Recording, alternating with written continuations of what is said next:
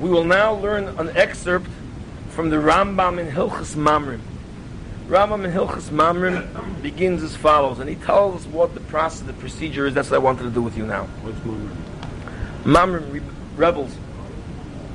Based in Hagodol Sheba Yerushalayim, the great Beis Din that's in Yerushalayim, in other words, the Sanhedrin of 71, Iker Torah Shebal Peh.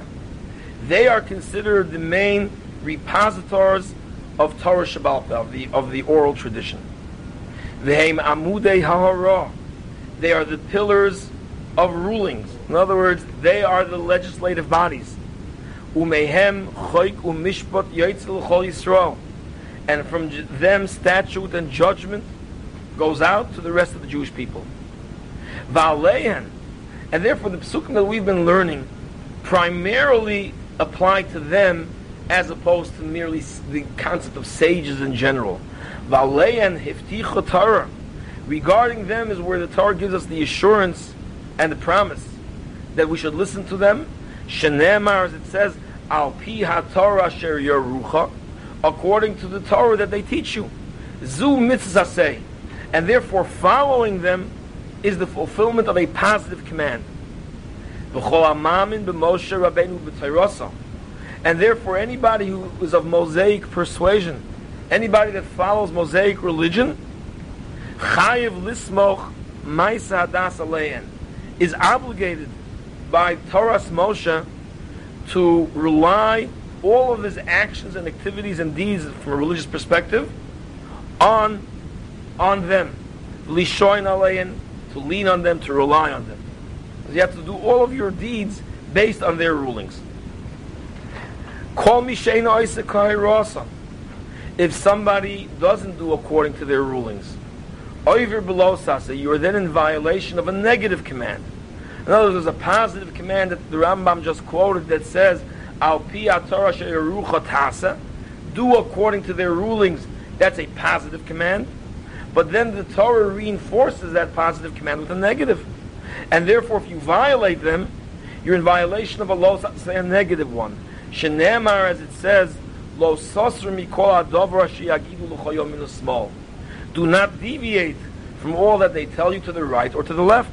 Therefore, if you don't do according to their ruling, you are in violation of a negative command. Now, we will see, I don't want to get into it because it's a very big subject. Does this apply even to rabbinic rulings then? It would seemingly apply to rabbinic rulings. Rambam seems to hold that it does. That it, in other words, every D'Rabbanan becomes a D'Oraisa. That's a little bit the Ramban's kasha. The Ramban has a little bit of a kasha on the Rambam, that the way the Rambam lays it out, it's going to come out that there's no such thing as a D'Rabbanan. How can you ever have a D'Rabbanan?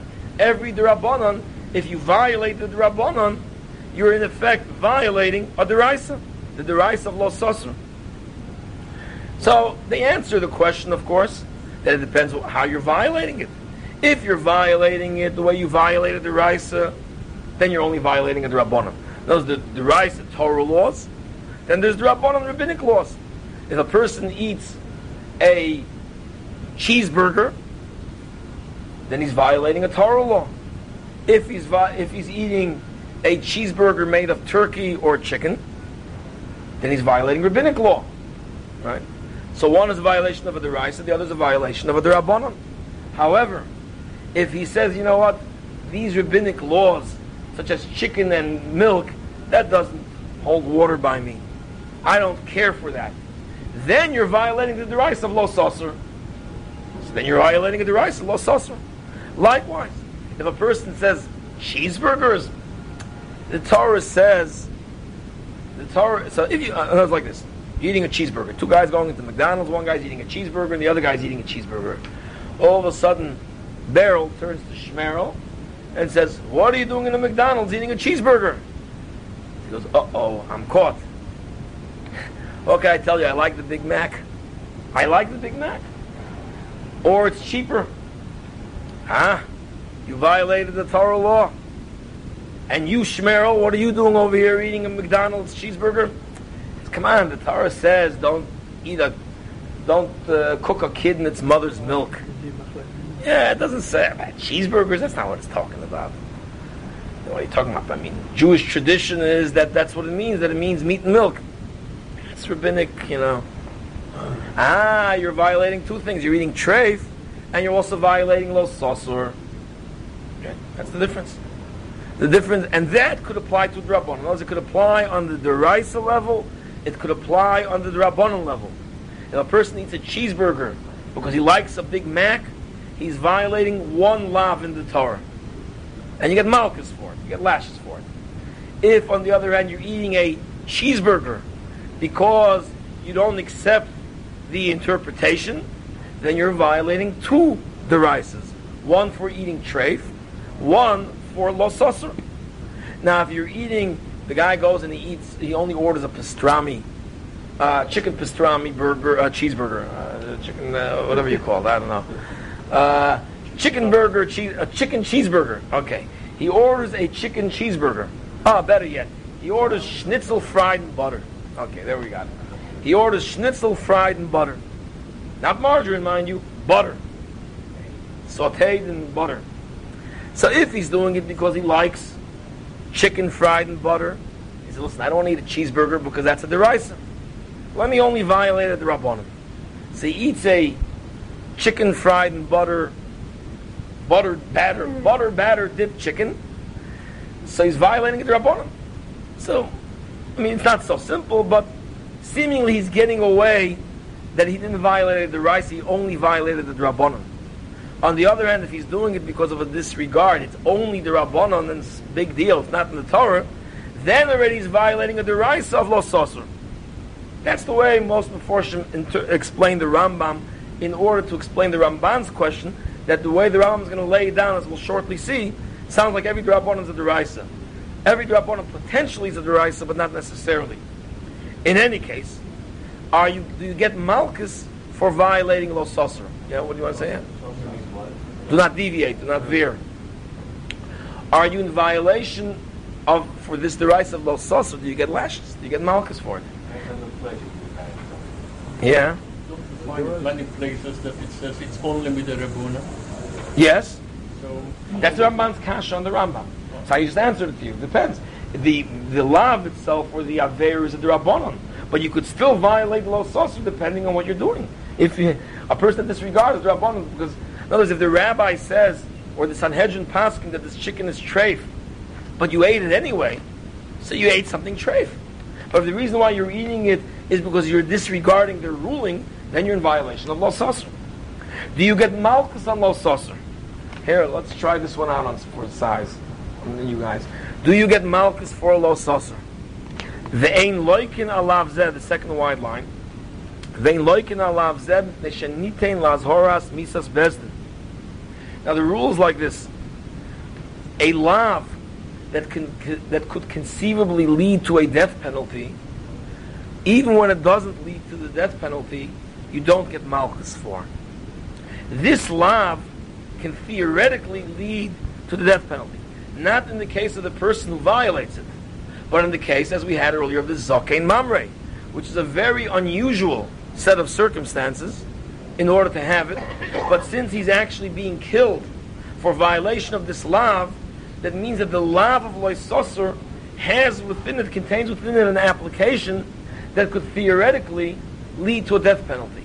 As a result, even when it doesn't, there's no lav. That's the rule. Any lav that could have a death penalty application, even without it, doesn't get malchus. So that's called a lav shenitein lazhoras misas bezdin. Why? Shekol chochem shemoyer al divreihem. Because in the case of a Zakein Mamre, there was a member of the Sanhedrin who rules against the majority of the Sanhedrin, the halach is misaso b'chenek. He's put to death by strangulation. Shenemar v'ish asher yaseh b'zodon. As the pasuk says, anybody that does in a mazed fashion, who brazenly goes against the Bezdin, he'll be put to death, but it's referring to a sage of the Sanhedrin. So therefore, because of the fact that it's theoretically capable of being a death penalty punishment for this lav, therefore there is no malchus on this lav. So the reason why people that are in violation of lo sasur where 99.99% of the cases is not a zaken mamre. Nevertheless, because the same pasuk gives you a lav, and it's as a result of this lav that you're killing a person, therefore you don't give malchus to anybody in violation of this lav. That's just a rule. Okay, but in any case, it's a lav. Now, the Ramban says, what is the function of the Sanhedrin? The Rambam rather says, what is the function of the Sanhedrin? Echad dvar, where does this apply? Echad dvarim shalom du asam mipi hashmua. This applies to matters of tradition. In other words, the Sanhedrin has an oral tradition, received wisdom from previous generations, and based on those traditions they make rulings. A good example is the cheeseburger. Where do the Sanhedrin get the idea that a cheeseburger is treif? They don't get it from something where they derive it from the Pesukim necessarily, but rather they get it from the oral tradition. Now the oral tradition in Judaism always was that Lo Savashal Gdi B'Chalev Imo means that meat and milk shouldn't be mixed. It could also have certain allusions in the pasuk and certain hints to this halacha, but primarily this is a matter of oral tradition. So anything that the sages rule, in other words, the reason why the Sanhedrin will make certain rulings is for one of three reasons. The rulings derive from one of three reasons. One is matters of tradition, such as the one I just gave an example. So things that they got what's called mipi hashmua, from hearing, right? Shmua means to hear. They got it by word of mouth, from mouth to ear. That's Torah Shabbal Peh. They heard it mipi hashmua, their ears heard it, Torah Shabbal Peh. So matters of Torah Shabbal Peh, of oral tradition, says the Rambam, Ve'hem Torah Shabbal Peh. This refers to Torah Shabbal Peh. That's how we know that you need a kezayis. It doesn't say in the Torah kezayis. That's how we know that a mikveh has to be 40 saw. That's how we know that an enclosure of a Rosh Hashanah on Shabbos has to be 10 tefachim high. These are all matters of oral tradition. That's called Torah Shabbal Peh. So whether the sages rule in the matters of Torah Shabbal Peh, or the echad, the second possibility, is Dvorim Shalomdum Mipidaitom, where they on their own, from their own minds, derive things.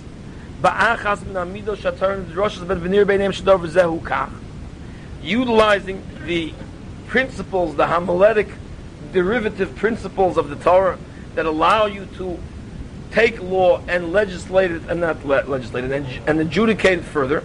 In other words, the Sanhedrin acts as a Supreme Court. And Supreme Court is there to interpret things, whether it's the Constitution or previous rulings. The Supreme Court judges and rules based on precedent, but some of that is not received wisdom that they have a tradition on, but rather things that they have to either extrapolate or rule. In fact, a lot of what rabbis rule about nowadays, and they tell you it's the Raisa. How did it become the Raisa? They had to go through the halachas, and they had to, based on certain things, derive that, well, if you take a person and you take his heart out while it's beating, even though the person is brain dead, it's murder. Who says? Where does it come from? Where do they get this ruling from? There's no received oral tradition, but the sages that rule had to base it on the halachic process. So they utilized the halachic process, and they then came to a ruling that also goes into the lo sasur. In other words, it's a second form of Sanhedrin ruling. One is based on what's called Torah Shabbal Peh, oral tradition, where they tell you on Rosh Hashanah you got to use a ram's horn. Where does it say in the Torah ram's horn? That's our tradition. That's Torah Shabbal Peh. And you got to blow Tekiah, Shvarim, Shua Tekiah. Where does it say that? Some of that might have been actually derived from the 13 midos that the Torah is homiletically darshan. So that's a second area. Then the Rambam says a third. The echad dvarim she'asum siyog l'Torah. Matters where they made a siyog, offense to the Torah. U'fi ma shashot tzricha. Things that the hour demanded. In other words, they felt the need to make a gzeira. Veim ha-gezeiros v'ha-takonos v'ha-minhogos. Those are minhagim, customs which they enacted, decrees that they decreed, or takonos which they enacted. There's a slight difference between the word gezeira, takona, and minhagim. It's not relevant for us. But in the area of rabbinic decree, rabbinic enactment, rabbinic law, this is also within their capacity to make. In other words, the Sanhedrin functioned as a supreme court that ruled on law and adjudicated law and interpreted law. They also functioned as the repository of Torah Shebaal Peh tradition, but they also functioned as a legislative body. They were both a Supreme Court and a legislative body rolled up in one. In other words, they functioned like a Congress and a Supreme Court. They were both. In fact, they had certain executive privileges, they had certain legislative privileges, and certain judicial privileges. But they were primarily the judicial and legislative body rolled up in one. That's what the Sanhedrin was. Sanhedrin was a combination of the legislative body and the judicial body. Now, there's somewhat of a difference between the two functions. In fact, this is where the Ramban says this is a crucial difference. That when they function judicially, then their rulings have the stamp of deraisa on it, because they're ruling regarding deraises. But when they're functioning as a legislative body, then there could only be legislating rabbinic law. You can't legislate Torah law. Only God and the Torah legislates Torah law. But their takonas and gezeros are of necessity only rabbinic law. So how could they function as a legislative body to create new laws? What they're creating is new rabbinic laws. So therefore, reading the Megillah and lighting Hanukkah, which are mitzvahs that are d'Rabbanan, those are commandments that are of a rabbinic nature, are only of rabbinic nature. So the Ramban's kasha on the Rambam was, how come he lumps all three together and says that you're in violation of lo sasur? If you deviate, it would make sense in terms of deviation on deraisa, but if you're going to say that deviation on rabbinic law is also lo sasur, that means every rabbinic law all of a sudden becomes deraisa. And therefore you have to light Hanukkah candles on Hanukkah. Why? Because the Torah says lo sasur. And you have to read the Megillah on Purim. Why? Because the Torah says lo sasur. So you're doing a deraisa. In point of fact, we are doing a somewhat of a deraisa when we do these things. How do we know that? Because that's why we make a bracha. What's the bracha? Baruch atah Hashem Elokeinu melech haolam. We bless Hashem, Master of the universe. Asher kiddishanu, that you sanctified us, b'mitzvos, with your mitzvahs. V'tzivanu, and you commanded us lahavlik ner shel Chanukah. That's the bracha we make. So we all make a bracha that says, blessed are you, O Lord, King of the universe, Master of the universe, who sanctified us with his mitzvahs, and you have commanded us to light Chanukah candles. Or we say, Al Mikra Megillah, Shekidishanu B'Mitzvos Tzivanu Al Mikra Megillah. So we're making a bracha that says, God, you sanctified us with your mitzvahs, and you commanded us to read the Megillah. Where did God command us to read the Megillah? So the Rambam himself says, it's really a Gemara, it's not on the Rambam. The Gemara says, the command comes from Lo Sasur, where God says, no, I gave the rabbis the power to make these things under certain conditions. If they made it, then I want you to fulfill their mitzvahs. So therefore, a lot of our brachas that we make, Asher Kedishanu b'mitzvos v'tzivanu al netilas yadayim. Tonight, by the Shabbos meal, you're going to say, Asher Kedishanu b'mitzvos v'tzivanu al netilas yadayim. And your wife is going to say, Asher Kedishanu b'mitzvos v'tzivanu lahavlik ner shel Shabbos. Lahavlik ner Shabbos, right? So she makes a bracha, Asher Kedishanu b'mitzvos v'tzivanu on ner Shabbos. You're going to make it on al netilas yadayim. And you're going to make it on many things. All of those things are all based on lo sasur. They're all based on the mitzvah of lo sasur. That's what gives every D'Rabbanan a deraisa imprint. But the Ramban was bothered still with the question, so how could we say that something is only asur midrabbanan? It's automatically asur deraisa. And why don't we say that every violation, if you eat the schnitzel fried in butter, don't we say that you're in violation of a deraisa? That's why I explained earlier that it depends on what you're doing. It's true that every D'Rabbanan contains an element of a D'Oraisa, but if you're violating it the same way you're violating the cheeseburger as an act of you just want to eat it, so then you're only violating a D'Rabbanan rather than a D'Oraisa. But if you're doing it because you disagree with the fact that cheese and butter should be usher, you say cheese and butter shouldn't be usher, then you are violating Lo Sasser as well. You're violating the rice as well. Yes, what do you want to ask? The fence that's around the Torah that they set up with the rabbinic laws has two parts to it. There's the part facing the world, and it has the part facing the Torah. So in a sense, all rabbinic law is always in touch with the Torah. Yes. And I think that's the connection. Okay. Easily That's true. Because the fence has two sides. Yeah. We're going to see now the power of takanas very shortly. Again, I wanted to go through with you all of these things. I mean, I don't want to digress too much from the topic, but it's a very important point that you're saying.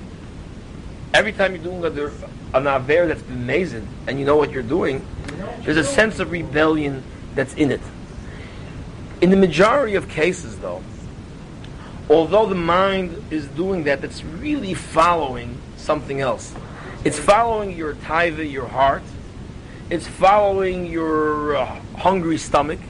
It's following your libido. And your mind is being schlepped along. Your mind is being schlepped along once it's like somewhat justified. That's the concept of ein adam choite elam kein nichnas bo ruach shtus. The word shtus comes from shota, which means insanity. In other words, you can't sin without somehow trying to place your mind off on the side. It's inconvenient. I want to do this. I don't want my mind to interfere with what my heart and my stomach want right now. So therefore you justify, you talk, or you don't think. You either try not to think, or you try creating some sort of a justification and rationalization for it.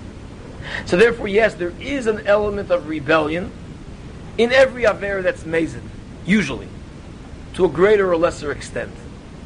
Nevertheless, because to a certain extent this becomes a benefit of being weak and human, that we say, and it is true, that it's not really an act of rebellion, that's the nature of the human being.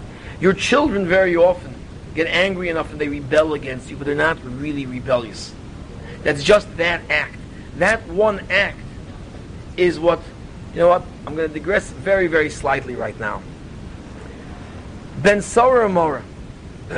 Ben Sora Mora is the wayward son who's addicted and this and rebellious. And Chazal tell us that he's Nidan al Shem Sofo. He's punished now for later. He's punished now for later. That's one kasha. One kasha is, how is that possible? How is it possible that the Torah punishes a rebellious child now for what he still didn't do, what he's going to be doing later?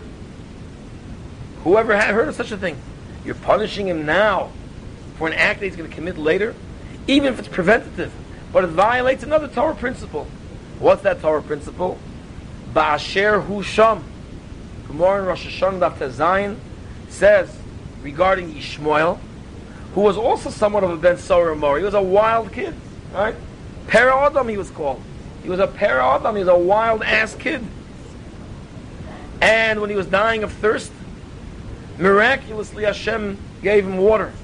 And the angel said, you're going to miraculously give this kid water, who's going to grow up, and his children are going to harass the Jews and cause the Jews to die of thirst. It was later on, when the Jews were exiled, and they went to their cousins, the Arabs, they said, give us something to eat and drink, we're starving. So they gave them very salty things to eat. And they said, now we're thirsty. So they gave them these big barrels of skins of water that were bloated, but it was filled with hot air. And when they put it to their lips and they opened it up, all the air went in and caused them to burst. Because they were trying to imbibe all of this water. And instead they got all this hot air in addition to their thirst and their weakness, and they plotzed. It says, here they're causing your children to die of thirst. Now he's dying of thirst. Let him die. You're going to miraculously give him water. And Hashem says, Ba'asher hu sham. That's what the pasuk says. In fact, you might as well look at it now. Since Rosh Hashanah is coming, we'll all take a quick look at this right now, a quick diversion. We'll finish next week, whatever has to still be finished. Pasuk says, in fact, we read this. We read this during Yom Noram for that reason. Vayishma Elokim es kol hanar, pasuk Yud Zayin. Hashem heard the sound, the crying of the child. Vayikra malach Elokim el Hagar min hashemayim. Therefore Hashem sends an angel and call out to Hagar. Vayomer lo malach Hagar al tiri. Do not be afraid. Ki shama Elokim es el kol hanar. Because Hashem has heard the sounds of the lad. Ba'asher hu sham. In that he is there. Well, what are those three words doing there? Hashem has heard the cryings, the pleadings, the prayers of the Nar, Ba'asher hu sham, in the place where he is at. What is this Ba'asher hu sham? What's going on over here? What's going on over here? So Rashi explains. Let's take a look at Rashi. Let's look at Rashi. Rashi is in the second column, 3 lines down. Ba'asher hu sham. Lefi ma'asim shu oisa achshav hu nidon. He is judged according to his deeds of now. V'lo lefi mashu osid lasos. And not based on what he's destined to do. So why is it important to make this point over here? In other words, Rashi is saying, what does Ba'asher hu sham means? That Hashem is saying he's being judged according to his deeds of here and now, and not based on the deeds of what he's destined to do later on. The reason for this is the angels were complaining, God of the universe, he whose children are going to cause the death of your children, to die of thirst. You're going to bring for him a well? You're going to give him water? Miraculously? Hashem answered, Achshav Mahu. How do you rule? What is he now? In the Sanhedrin in heaven, how do we rule? What is Yishmael now? Tzaddik or Rasha? Amrullah Tzaddik said that he's a tzaddik. He's destined to be wicked, but right now he's crying and pleading with Hashem and he's davening, he's a tzaddik. He doesn't deserve to die. We'll skip the parentheses. Amr Lahem Lefi Ma'asav Shel Achshav Ani Donai. I judge him now based on what he is now. That's why it says Ba'asher hu sham. Ba'asher hu sham, in the place where he's now. And Rashi brings down the story of how the Arabs caused the death of the Jews. We'll skip that for now. So we have a principle. Says the Gemara in Rosh Hashanah. Ba'asher hu sham. You're judged by what you are now. Very important principle for us. Because otherwise, we run into all kinds of problems. How do we do tshuva on Rosh Hashanah? We do tshuva on Rosh Hashanah, we're asking Hashem to judge us favorably. But we know what happens later on during the year, right? What happened last year, and the year before, and the year before that. And what's probably going to happen the next year, and the year after that, and the year after that. So what do you mean, how are you going to be judged on Rosh Hashanah? Well, if you do sincere tshuva, and you're sincerely a tzaddik now on Rosh Hashanah, so Hashem did us a very big favor. He tells you when Rosh Hashanah, the day of judgment, is, to prepare yourself to look at your best. Right? If Hashem wouldn't tell us when Rosh Hashanah is, and you don't look your best, so he's going to judge you by the way you look and the way you're acting. Bad news. Hashem did us a favor. He said, you know what? Once a year I'm going to judge you on this day. Get ready for it. You need time to prepare. You have Rosh Hashanah, you have Elul, you have Slichas, you have the days before Rosh Hashanah, and you try to prepare. And by being given this time, when you finally come to Rosh Hashanah, you're looking your best spiritually. Spiritually, you look the best, and you say, God, what am I now? Ba'asher hu sham. Ba'asher hu sham. So we have a principle of Ba'asher hu sham that stands us in good stead every single Rosh Hashanah, and we see that by Yishmael, who was a kind of a Ben Saramor himself. So, how could we kill the Ben Saramor now for what he's going to do later? How can you do such a thing? You're going to kill him now for what he's going to do later. Second kasha is, so what is he going to do later? What is he going to do later? What's the worst? Murder. He's going to become a murderer. Well, he becomes a murderer. If he becomes a murderer, then you put him to death. How do you put him to death if he's a murderer? Strangulation, no? No? Strangulation? Oh, I'm sorry. Sayif, beheading. How do you kill the Ben Sora Mora? Stoning. Stoning is considered a worse punishment than beheading. So you're killing him now because of what he may do later. He didn't do it yet, but we're expecting him to do it. So we're giving him a worse punishment now than what he would do if he finally degenerate to that point of murder. How can you give him a worse punishment now than what the end is going to be? You're giving him a bigger einish. So I have two kashas for you. Two kashas. Number one, it violates the principle of Basher Husham. We're punishing him now for later. Then Sarah Mora is Nidun al Shem Sofa for the end. And you're killing him now for the end. When Basher Husham tells us just the opposite. That even Yishmael is miraculously saved because now he's better than then. So what are we doing the opposite? And so we're punishing him now for then? So then you can't give him a worse punishment than then for the now. Why are we giving him a worse punishment? Two good kashas. Okay, so what is Pshat? A Ben Sora Mora is exhibiting behavior now which the Torah deems to be so degenerate. I don't want to get into the details of what the Ben Sora Mora is actually doing and how we derive from it these things. It's not important. Let's just accept it as a given. He's exhibiting degenerate behavior that's going to lead him down a path where he's going to reach that point. The exhibition of degenerate behavior is already now, and he's already now considered incorrigible. The crimes themselves now are not in themselves as serious, but the incorrigibility of the Ben Sora Mora is already a given that says this is where it's going to lead you, and therefore in a preventative way we're nipping it in the bud. So it's not a question that he's a tzaddik now that's going to become a Rasha. He's a degenerate now that his degeneracy will lead to that.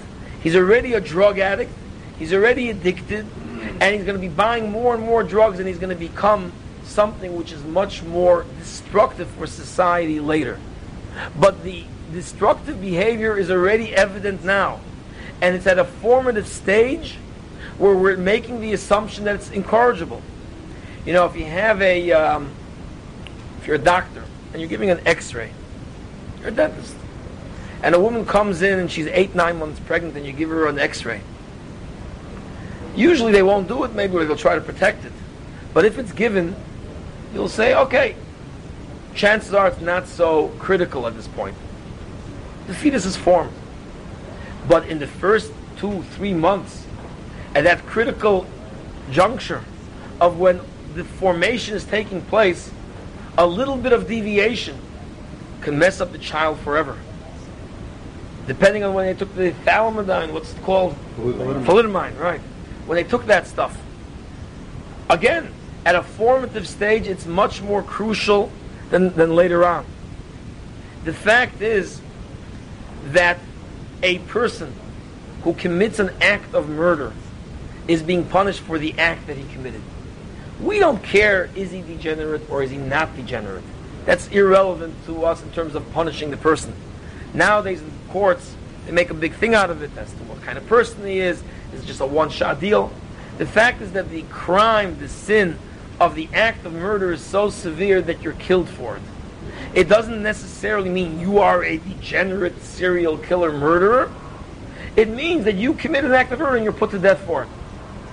But if we say that you're a degenerate individual who is not committing acts of murder, but you're a murderer, you are this kind of person, you're an animal, you're no longer human, then you're worse than the person that just commits the act of murder. A person that commits an act of murder is punished for the act that he committed. It doesn't necessarily cast any light on the kind of person. He could be a person that murders, a person that ate treif, a person that whatever. It was a one-time thing. But if we could say that you are so degenerate that you are going to be a murderer, it's almost as if there's no free choice anymore. This is where you're heading. That's much worse. Being the murderer already in potential, even though you didn't commit the act, tells us about how degenerate and how corrupt you already are. You're worse than the person that just kills people. You're a killer. You're a killer. A Ben Saramor is not being punished now for future misdeeds. He's being punished now for being this corrupted individual who's already corrupted himself so much that we know this is where it's leading to. That's what the Torah said. This is where it's leading to. Kill him now before he gets to do those things. But you're killing him now for now. You're killing him now because he's a Russia. If you want to take issue with the fact that maybe he'll do tshuva or not, I said that's a given. We're not going into what exactly the Ben Saramor is. We're not trying to discuss right now how bad he is and how bad he's not, whether it's a given. Otherwise we're going to get off on a tangent here. We don't want to get into that right now. We're going with the assumption that yes, he's going to be a murderer. Yes, he's going to be this degenerate individual. And we see him exhibiting the behavior now at this tender age of 13, because to be a Ben Saramor, you have to be between the age of 13 and 13 and 3 months. After that, you're no longer Ben Saramor. And before that, you're too young. So you have to be just at that right juncture. If you're more than 13 and a quarter, you're already a man. You're no longer Ben Saramor. If you're below the age of 13, you're just a child. You're not responsible. You have to be responsible and degenerate, and a given that this is where he's heading. If that's the case, you're not punishing him for later, or you're punishing him now. But it's a boon to society that he's not reaching the point of where he's going to actually exhibit the most destructive behavior later on. You're killing him now for now. As such, because of the importance of this lesson, that things that you do when you in the formative stage are so crucial because they affect your life later on, we give him the worst of the punishments. Because we're saying that if you become a monster, it's worse. Dr. Frankenstein is more guilty than the Frankenstein monster. Because you're the one that this is what you've created. A drug dealer. People are considering giving the death penalty to drug dealers and drug peddlers and people that push drugs. Why? Because look what you're doing for the society. It's not just a question of the act that you're doing. You're doing something that's so destructive that's going to lead to such severe consequences later on. And this is a lesson that has to be driven home. It says, V'chol Yisrael yishmu v'yiru. All of Israel should learn the lesson. Learn what lesson? Ben Saramor? The Gemara says Ben Saramor never took place, according to one shot in the Gemara. And never will take place. Because the convergence of events required to actually put to death the Ben Saramor is almost legally impossible. So what kind of lesson can we learn from the Ben Saramor that never took place? And all Israel should learn the lesson. What lesson? Because Ben Saramor is a theoretical construct.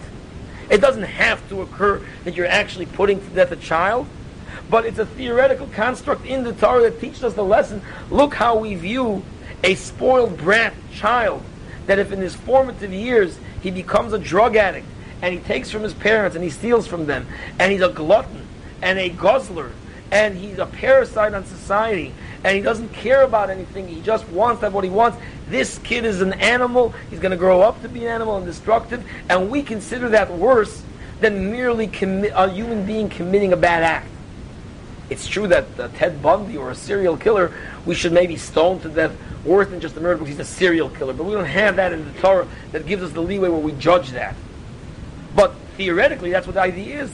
The idea is that a person that commits murder is put to death for the sin of murder. But if you're a degenerate animal, if you're a Jeffrey Dahmer, you deserve much worse than merely punished for your crime. You're a degenerate. So we don't really have the loopholes to do that. But Ben Saramor teaches us this lesson, that what looks to you right now as being just degenerate behavior is so corrupted. And once we deem him incorrigible, the Torah tells us the lesson, that this is so horrible that we're going to give him a worse penalty. In fact, based on this is why Jews abhor, from the standpoint of Judaism, drug addiction. Drug addiction is considered to be the worst. It's so anti-Jewish. Why? Where does it say in the Torah you can't take drugs? Or you can't become addicted? What's the sin? Is it a sin of becoming drunk? The Torah says you're not allowed to become drunk. So is it the fact that you're frying your brains, that's the sin? Is it because it's unhealthy? Is that the reason? Smoking is also unhealthy. Good, relatively, this is more unhealthy, this is less unhealthy. Is that what it is? You know, if a yeshiva bacher is on drugs, there's no question, he's thrown right out. He's thrown out of the yeshiva. if he smokes, he's going to be thrown out of the yeshiva? Is it because one is doing unhealthier behavior than the other? That's why we abhor it? Can't be. It's not because of the fact that it's detrimental to your health and you're violating the Torah laws of taking care of your health. Yeah, a kid with high cholesterol is eating pastrami, they're not going to throw him out of the yeshiva. Kid smoking, they're not going to throw him out of the yeshiva. So what is so terrible about drugs? It's not unhealthy. It's not the fact that it's unhealthy as to the reason why we feel like that. So what's the reason? That's what I just said. Is that the reason why you're throwing him out of the yeshiva? Because Jews abhor drug addiction because of Shmatim Nafshe Seichem? Is that what it is? That's why? Is that why we abhor drugs? Obviously not. There's no question that it's not because of Shmatim Nafshe Seichem that we abhor drugs. It's not the reason. Smoking, some rabbis said that. Fine. Again, we're going to go off on tangents all day if we do that. I'm not going to do that now. Smoking is bad for your health. Fine. Don't smoke. It's usher. Fine. So now when someone smokes, horrible. Is that your reaction to it? So why is your reaction to drugs and Judaism, why do you find it to be so at odds when you don't feel the same way about smoking and Judaism as being at odds? It's not because of Shmatim Nafshe Seichem that we abhor drug addiction so much. So why do we consider it so against Judaism? It'll lead him to evil acts. It'll lead him to evil acts? Okay, but where's this principle? Its roots are early. The formation for a drug addict. Okay, it's all early. But what is this that we abhor so much? Is it because you're frying your brain? Some people will say, well, because when you're on drugs, you're not lucid, you're not... Good, so what about a person who's drunk? I mean, what? Deviant behavior. It's deviant behavior. You know, so Moshe Feinstein says, so it doesn't say anywhere that it's treif. There's no treif in marijuana. Where does it say in the Torah, don't be a Ben Sora Mara? It says it in the beginning of Shoftim. What does it say? One parsha before it says. You have to understand that a Ben Sora Mora is not eating treif. A Ben Sora Mora is exhibiting certain degenerate behavior and deviant behavior, but he's not, you can't precisely put your hand on what he's doing wrong. And for that reason, where does it say in the Torah, don't be a Ben Sora Mora? We never find in the Torah a punishment unless there's another pasuk that says don't. In other words, whenever the death penalty is discussed, there has to be two psukim. One that tells you don't do it, the second pasuk that tells you the consequence that if you do it, you're put to death. Ben Sora Mora, this whole parsha, in this week's parsha, tells us the consequence and the punishment. If you're a Ben Sora Mora, you're going to be put to death. But the rule is that we don't put anybody to death unless we find two psukim. There has to be one pasuk that says, don't do melach on Shabbos, period. Then there's another pasuk that says, he who does melach on Shabbos is put to death. There's one pasuk that says, don't commit adultery. There's another pasuk that says, those that commit adultery are put to death. That's known as Azhara and Onesh. One pasuk for the Azhara, the other pasuk for the Onesh. And the rule is there is no Onesh unless there's Azhara. So the kasha is, Onesh we have over here by Ibn Sora Mora, Azhara minayin. Where do we have the Azhara for Ben Sora Mora? Says the Gemara, it's learned out from the pasuk that says, Lo yisaychlu al adam. Do not eat over blood. Very strange statement. Don't eat a kind of eating that leads to blood being shed. And that's the eating of the Ben Sora Mora. Ben Sora Mora was technically not doing anything, technically wrong, but his whole behavior is lo yisaychlu al adam. It's consumption. It's a degenerate consumption that leads to death. And therefore, drug addiction and taking marijuana and taking drugs is not technically doing, but it's lo yisaychlu al adam. You're causing yourself to become addicted, to become a degenerate. That's going to lead down this path. Don't do that kind of consumption that's going to lead to this kind of behavior, that's going to lead to you becoming this animal who only cares about yourself. People that are on crack sell their children. They sell their children because they have to have the crack. That's how bad it is. Lo yisaychlu al adam. That's called eating over blood. And it's so later behavior. This is not because of later behavior. It's we're trying to teach us how this is the opposition and completely opposed to the Torah, especially at a formative time.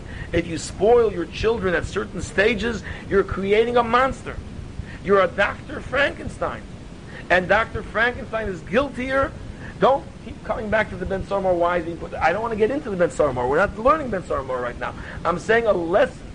Ben Sarmar is a construct that teaches us a lesson that kids never really put to death because you don't have all the convergence of factors that are involved in that. But theoretically, the idea of a person being addicted and going off into life, growing up like that, is something which is so far, so against the grain of the Torah that we give him the worst punishment. L'chol Yisrael yishmu v'yiru. Let all Israel learn this lesson. D'roish v'kabel schar. Darshan the parsha. Learn from this, and you'll be rewarded. You know what your reward's going to be? You'll learn from here a little bit how to raise your children. That's one of the things. Not because your children are Ben Sarah Maras, but if you see how the Torah relates to the upbringing of a Ben Sarah Mara, and you could take it back a step further. You could take it back a step further to the marriage itself. Where does it come from? Yifas Toar.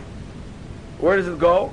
From Yifas Toar to hating your wife to having this kind of a child. The three parshas of the Torah follow one after the other. It starts off with Yifas Toar. It goes to the two wives, one is loved and one is hated.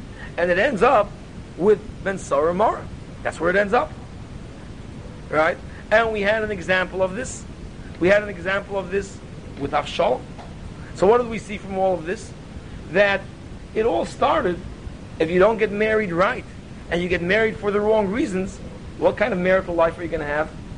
Love, hate, fighting, right? Ahuva and snua. And what kind of kids are going to grow up from such an environment? What kind of kids are you going to have? Ben Sarah Maras are going to come from such an environment. And if not the real Ben Sarah Mara, close to it. B'chol Yisrael yishmu v'yiru. Learn the lesson. Ben Sarah Mara never occurred, according to some, and never will occur. And the convergence of factors to have a Ben Sarah Mara is almost impossible. So stone him and everybody's going to learn the lesson. If you're not stoning anybody, or you're stoning someone once in 1,000 years for being a Ben Sarah Mara, so what's the B'chol Yisrael Yishmu V'yiru? How are you going to learn any lessons from it? D'roish darshanit v'kabel schar. Understand what it's teaching us. D'roish darshanit v'kabel schar. You'll get reward. You know what the reward is? You'll get married for the right reasons. You'll realize that if you have a family relationship where everybody's fighting, what it's going to produce on the children, and you'll realize what it means to spoil a child in that very delicate, formative stage. What's going to happen? You're creating a monster. And learn the lesson that Dr. Frankenstein is more guilty than Frankenstein. Because that's what you created. You're creating a monster. And Ben Sarah Mara is going to be a monster later. So you're killing him now, you don't want the monster. And a drug pusher is messing up the whole world. And look how we view it. And you learn from here how Jews view drug addiction. That's what's so terrible about it. Not because you're not taking care of your life, but it so violates what the Torah is about. That we actually kill a Ben Sarah Mara al Shem Sofo. Look, it's not al Shem Sofo. He's exhibiting the degenerate behavior now, which is leading to that, and it's so abhorrent by Jews that we actually give him the worst punishment of all. Worse than for the murder itself. Because it's not that he commits an act of murder, he is a murderer. He is a murderer. He's not committing acts of murder, he is a murderer. That's much worse. How do we know that? Again, we're trusting the Torah, that if all of these factors come together, that's where he's going. He ate kosher and everything else. This is where he's heading. That means he's a Ted Bundy. He's a Jeffrey Dahmer. We know now he's a Jeffrey Dahmer.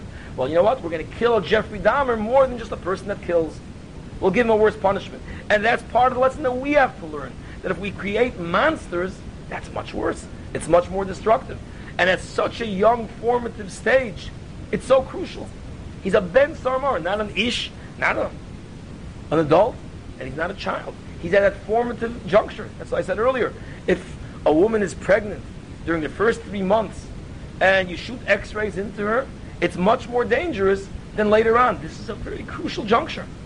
And we talked about, mentioned the other day also, that there are times in our lives that we think we have bechira, and we think we're making minor choices. We're making major choices. We're not making minor choices. We're making a choice that's going to affect us later on. When you decided who to get married to, it was a major decision. You could undo it. But it's undoing it is... You make a major decision. Matzah, mites. Remember we learned it the other day in the Gemara. You're at a crucial juncture in your life. When you send your kid to kindergarten, I always say this, all kindergartens are almost identical. All the kids are cute. They're all cute. And they're all taught nice things. And the difference between one kindergarten and the other, in this kindergarten they teach about pilgrims and about Turkey. And in this they teach how to make a bracha on a turkey. But they're all learning aleph beis, they're all learning brachas. So what are the parents making their decisions on? It's almost the same. How's it going to fit into my vacation plans in December and January when the school's let out? Right?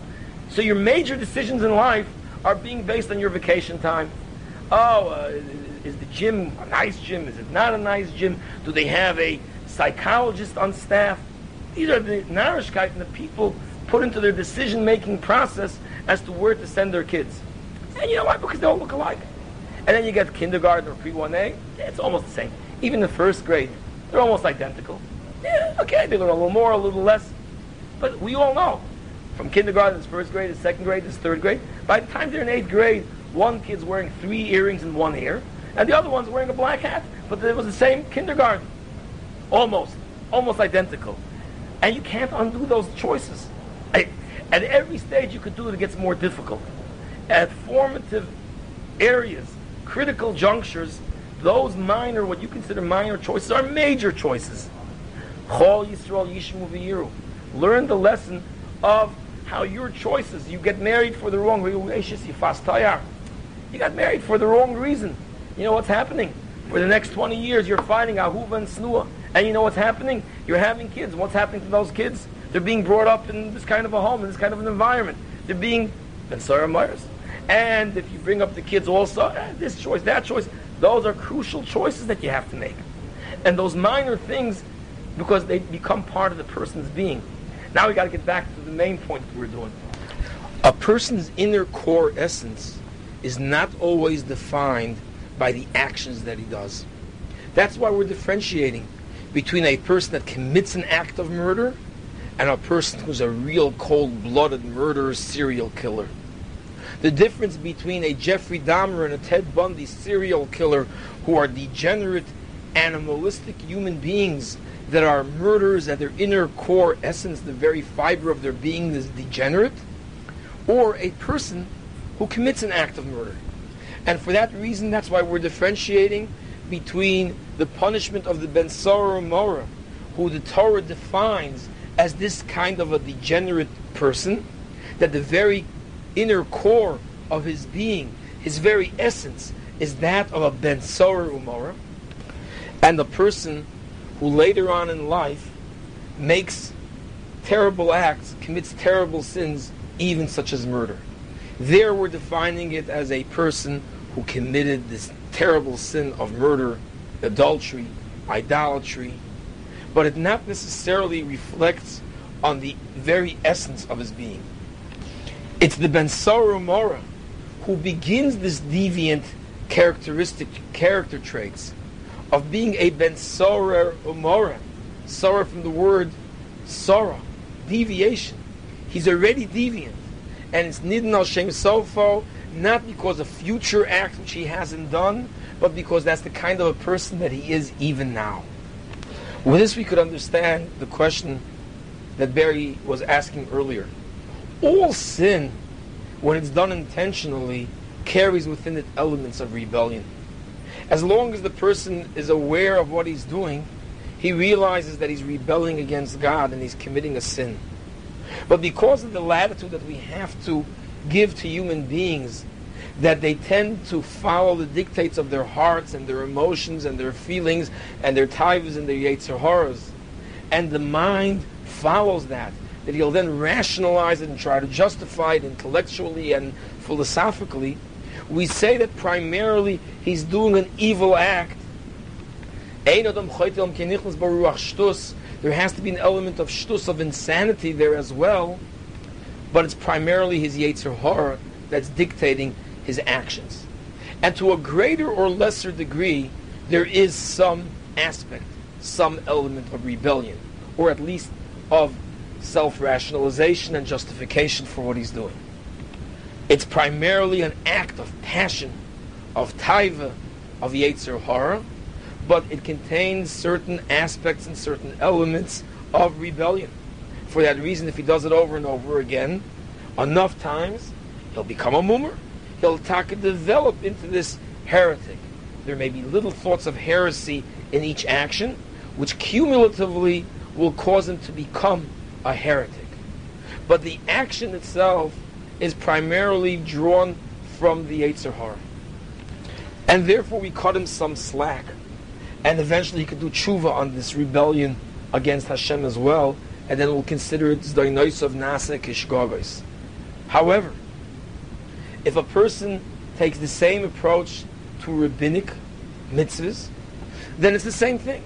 The same way that you're violating the deraisa as an act of passion and taiva and Yetzer Hara, with only little bits of rationalization and justification and little elements of rebellion. Likewise, in the violation of rabbinic law will be the same thing. True, there may be a greater degree of rebellion in it, because the callous attitude towards rabbinic law or the disregard can play a more primary role in such a case. But ideally, we view the person as just merely violating a rabbinic law as a result of taiva and Yetzer Hara, with some either lesser or greater degrees of rebellion that's within it. But if the person totally disregards the nature of this law because it's only rabbinic, and to him it's nothing, and that's why he doesn't care about it, then he's in violation of Lois Sasur. So a regular violation of rabbinic law is only going to be a violation of rabbinic law. But when it becomes to a callous disregard for the rabbinic law, and the reason why he's in violation of it is because to him it's meaningless and he doesn't care about it, then already it's a disregard of rabbinic law and it's a violation of Lo Sasur, which is a violation of the derais of Lo Sasur. Whereas previously it's a person committing an act of violation of law, now it becomes a form of heresy. It defines the person himself as to the way and the nature in which he's doing it. In Shema, we say, Hishomer lochem, pen yivta levavchem, v'sartem, again, the same root as the word ben sorah, mora, deviate. To deviate. V'sartem, you will veer from the path. V'sartem, you will veer, you will deviate from the path. And what? V'avadetem Elohim acherim, you'll become an idol worshiper. Amazing. You're deviating and you're becoming an idol worshiper. And says Rashi, V'sartem lifresh min ha-Torah. You deviate a little bit from the Torah. Umitoich kach v'avadetem Elohim acherim. And from there you come to idol worship. Shekivin shodam parish min ha-Torah hoylech umedavik b'avodah zar. You go off to idol worship. Chafetz Chaim says that's amazing. How can that be? A slight deviation, v'sartem, and you go to v'avartem Elohim acherim. And he gives the example of a person that goes to a train station, or nowadays you go to an airport, and you go into the wrong line, and you go to the wrong gate perhaps. One gate, two gates next to each other. And one goes from Chicago to Los Angeles, and the other goes from Chicago to New York. And you find yourself in New York instead of Los Angeles, or in Los Angeles instead of New York. And what was the mistake? From a small Visartem. From a small Visartem, you could be on the wrong coast of the United States, from the left coast to the east coast. A small minor mistake. A train switches track, that small juncture, and it goes off into a totally different direction. Visartem. You deviate, you could end up v'avartem Elohim acherim. That's what Rashi's telling us over here, says the Chafetz Chaim. And that's the same root of the words of Ben Sorah and Mora. He's a deviant. He's a deviant behavior. But this perversion, which seems relatively minor at such a young, tender age, is major. It's not minor, it's major. That's the lesson that we could learn from here. That it becomes part of his very nature because he's at that critical, formative stage. And it's becoming part of him. He's becoming a Ben Sorah Mora. Not merely that he deviates, he becomes a deviant. For that we kill him. That's the lesson of Chol Yisrael Yishmu V'yiru. We have to be very careful about these things, about choices that we make. Next week we'll continue back with the Rambam.